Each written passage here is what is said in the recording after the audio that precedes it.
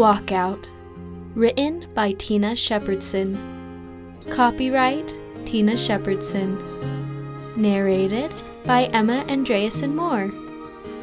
Produced by the Daydreaming Network. Let's walk together to show our support for safe schools. Maddie grabbed her best friend Stella's hand. She was practically vibrating with excitement about the school walkout on Friday. I don't know.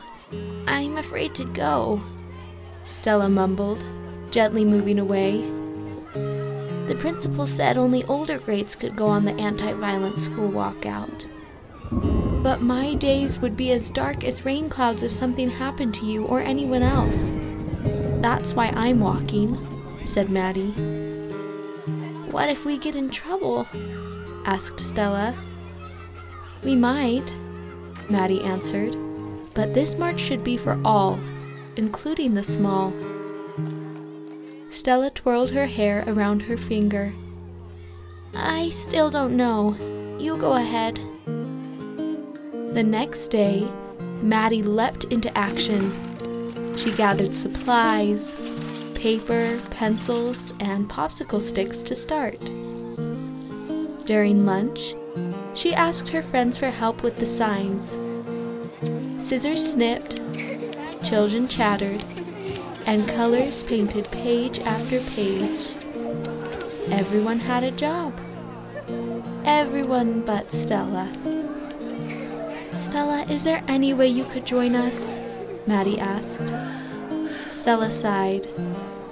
I'm sorry, but no. Maddie's shoulders drooped. She turned and finished her art. When lunch ended, Maddie decided to try one last time. She turned back to Stella. You can wear orange to show you feel the same way too. Stella spoke with a look that melted Maddie's heart. I just don't think so. Stella's words echoed in Maddie's mind. She wondered if she was taking the right action after all. That night, Maddie tossed and turned. Her stomach splattered and splashed, like a ride down her favorite water slide. At school, the clock crawled. Tick-tock, tick-tock, tick-tock. Finally, its arms reached 10. Maddie peeked at Stella and pleaded, Please? Stella buried herself in the binding of her beloved book. When the bell rang, Maddie whispered to her friends, Grab your signs and follow me. And much to everyone's surprise, the teacher joined in too. Everyone hopped in line. Everyone except Stella. Maddie passed Stella. We're outside if you change your mind. Stella marveled at her friend's courage.